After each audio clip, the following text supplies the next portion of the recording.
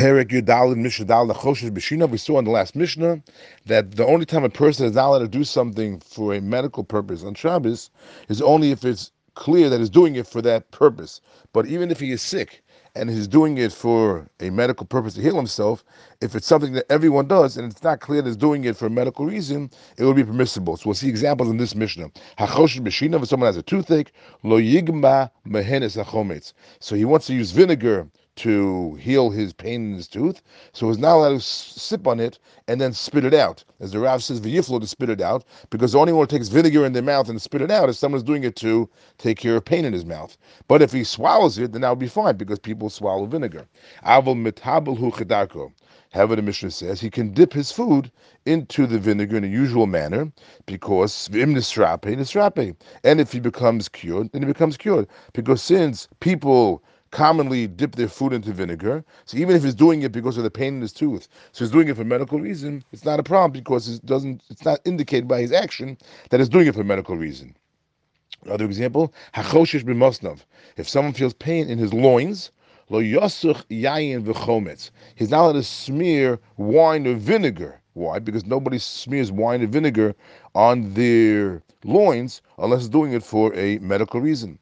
Avol sachu es shemen, but he could smear on his loins oil, because even though he's doing it to relieve the pain, but since even healthy people sometimes anoint oil on themselves, on their skin, to soften their skin, therefore, even though he's doing it for medical purpose, but since people in general would take oil sometimes to soften their skin, which is not a medical purpose, therefore, it's not indicated by his action as doing it for medical purpose. Therefore, he can take oil to smear on his loins to take care of the pain.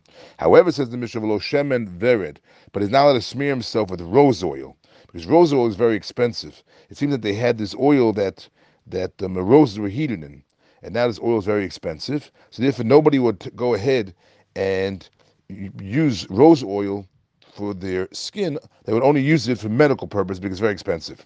However, says the Mishnah, b'nei malachim, princes, sachin shemen vered amakosein.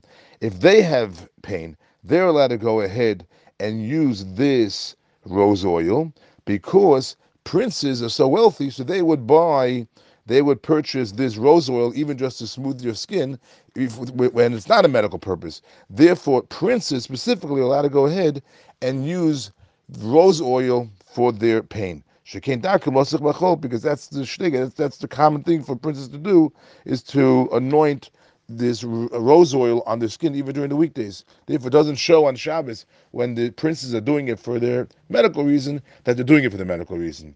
However, Rabbi Shimon disagrees. He said you cannot distinguish amongst the Jewish people between princes and other people. Rabbi Shimon says, Kol Yisrael b'nei malachim heim. All the people of Israel are like princes, and therefore it's permitted for everybody to smear rose oil on their wounds, because when Chazal make up a law, they're not going to distinguish between some parts of Klal Yisrael and the malachim, the princes. Therefore, the sages did not prohibit anybody from using rose oil on their wounds, even someone who is not a prince. However, the Rav says the halacha is not like a Shimon. The halacha is like the first opinion, that it depends if you're a prince or you're anybody else.